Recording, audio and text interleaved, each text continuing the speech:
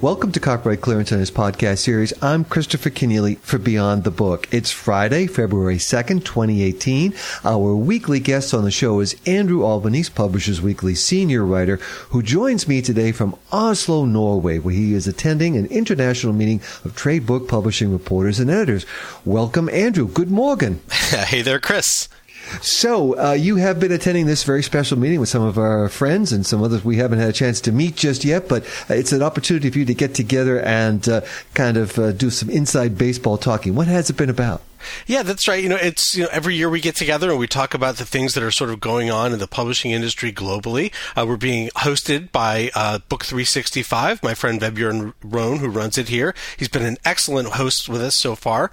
We've had a very informative meeting, and I've learned quite a bit about the considerable literary tradition and the book business that exists here in Norway, and also about the state of the global publishing business. Well, we're all going to learn a lot more about Norwegian book publishing soon enough at Frankfurt Book Fair. You'll tell us more about that in a minute. But first, what is the state of the publishing business globally as we head into 2018?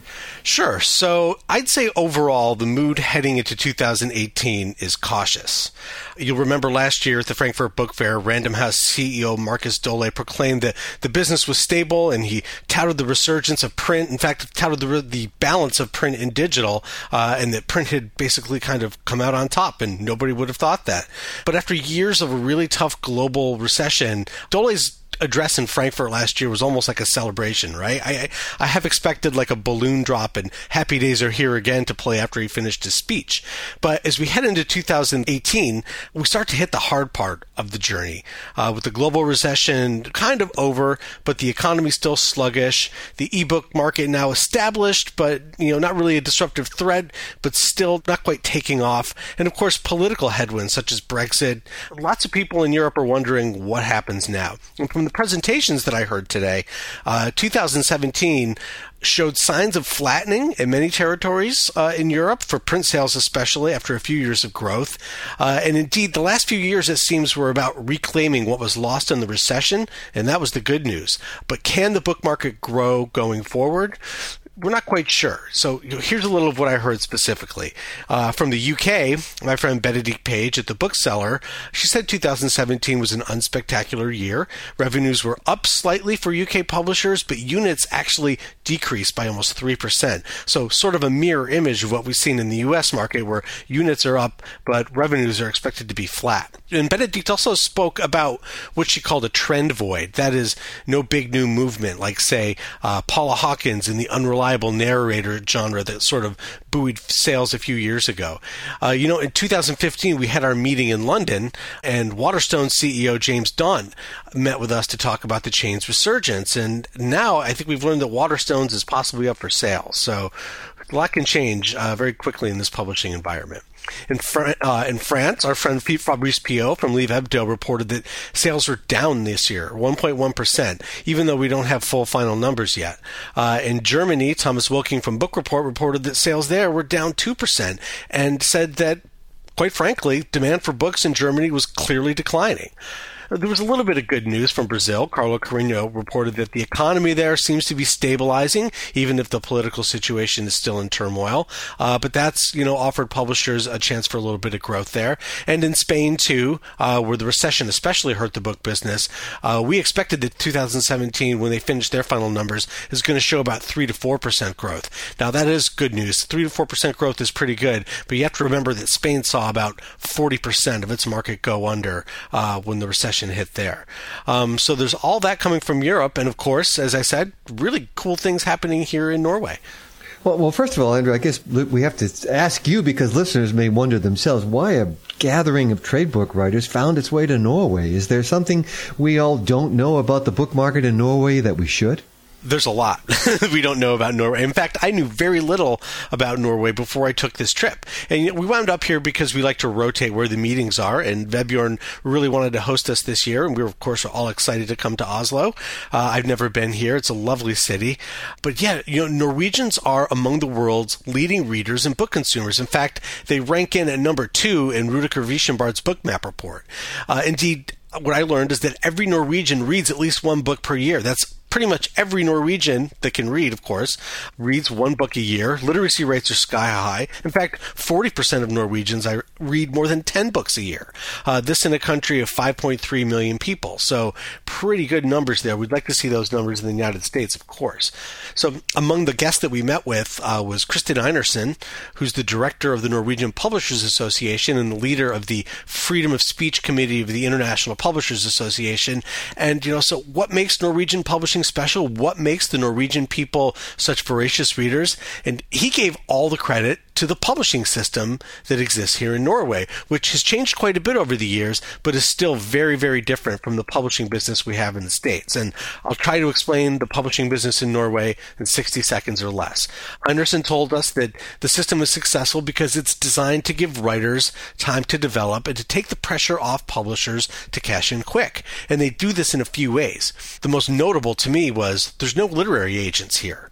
That's right, folks. You heard it. No literary agents in Norway. Publishers have to woo and win writers in ways other than outbidding each other for money. And Einarsson says that frankly leads to better quality, a better quality of life, a more sustainable quality of life for writers and publishers, and they can then in turn write better books.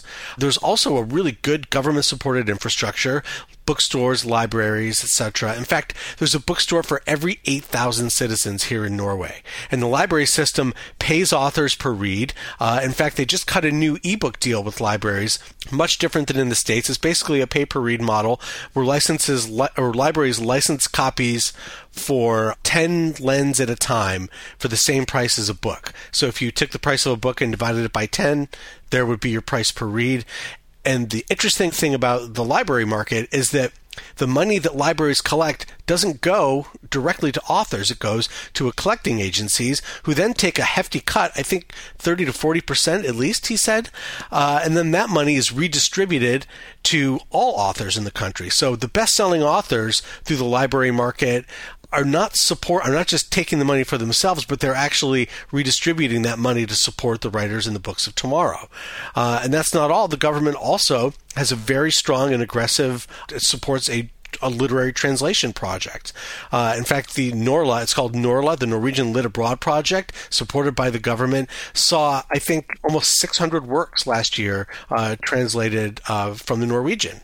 So I have to be skeptical a little bit because the greedy capitalist American that I am, I want to say, is this system really workable? Do we really not have agents? Do authors want to share their wealth and then get it back through grants? And then our group had a chance to actually meet a best-selling Norwegian author, Maja Lund, who wrote the international #1 best-selling History of Bees. And the first thing she said was she couldn't have done it without the system. She raved about the system of publishing here. She said the support it offered her as a writer was crucial. She loved her publisher. It was really amazing. Now, I know Norway is a small country, so maybe that makes this whole system more workable. But the country also has plans to become a big cultural exporter in the coming years. Well, as you say, History of Bees really has got them off to a good start, but they're going to continue that hopeful trajectory for the book business in Norway in 2019. Norway will be the guest of honor at the Frankfurt Book Fair that year. So tell us what you think we can expect from that. Yeah, they're really excited about that. And we actually met with the man who is organizing that effort. His name is Haldor Gudmundsson. And Norway has big, big plans. And this is just the beginning. They don't expect this to be a one-off in 2019. This is the start of something big for Norwegian literature. So the Norwegians hope. And again, the first thing Haldor did when we talked to him was cited the system of publishing in Norway for what's going to help him make that effort succeed. And that's the system that supports everything from Nordic noir commercial novels to Karl Ov Nasgard and Joe Nesbo and, of course, Maja Lund. It's really amazing here. We also heard from the head of Norway's major nonfiction collecting agency. They collect money through schools and libraries for the use of educational and nonfiction materials. And guess what? He stressed how good the publishing system was here in Norway, sensing a theme here. He said that author incomes in Norway have remained stable. And we know that author incomes in the U.S. have taken quite a hit in the digital age.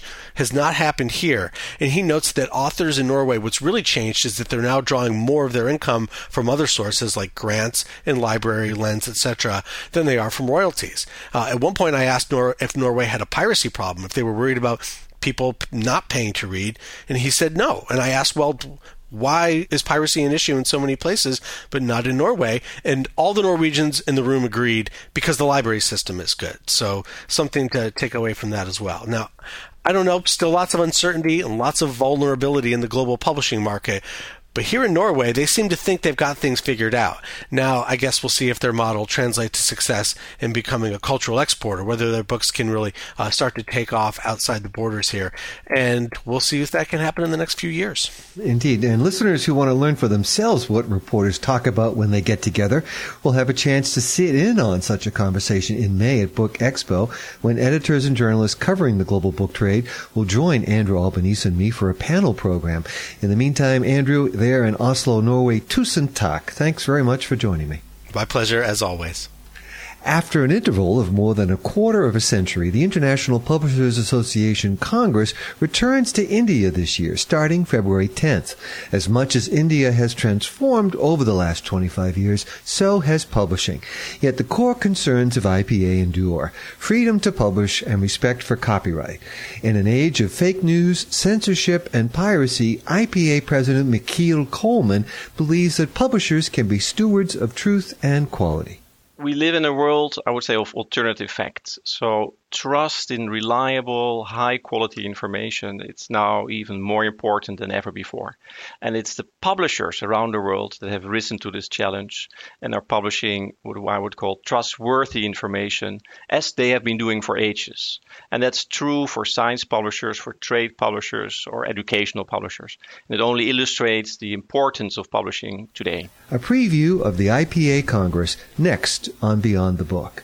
Beyond the Book is produced by Copyright Clearance Center, a global leader in content management, discovery, and document delivery solutions.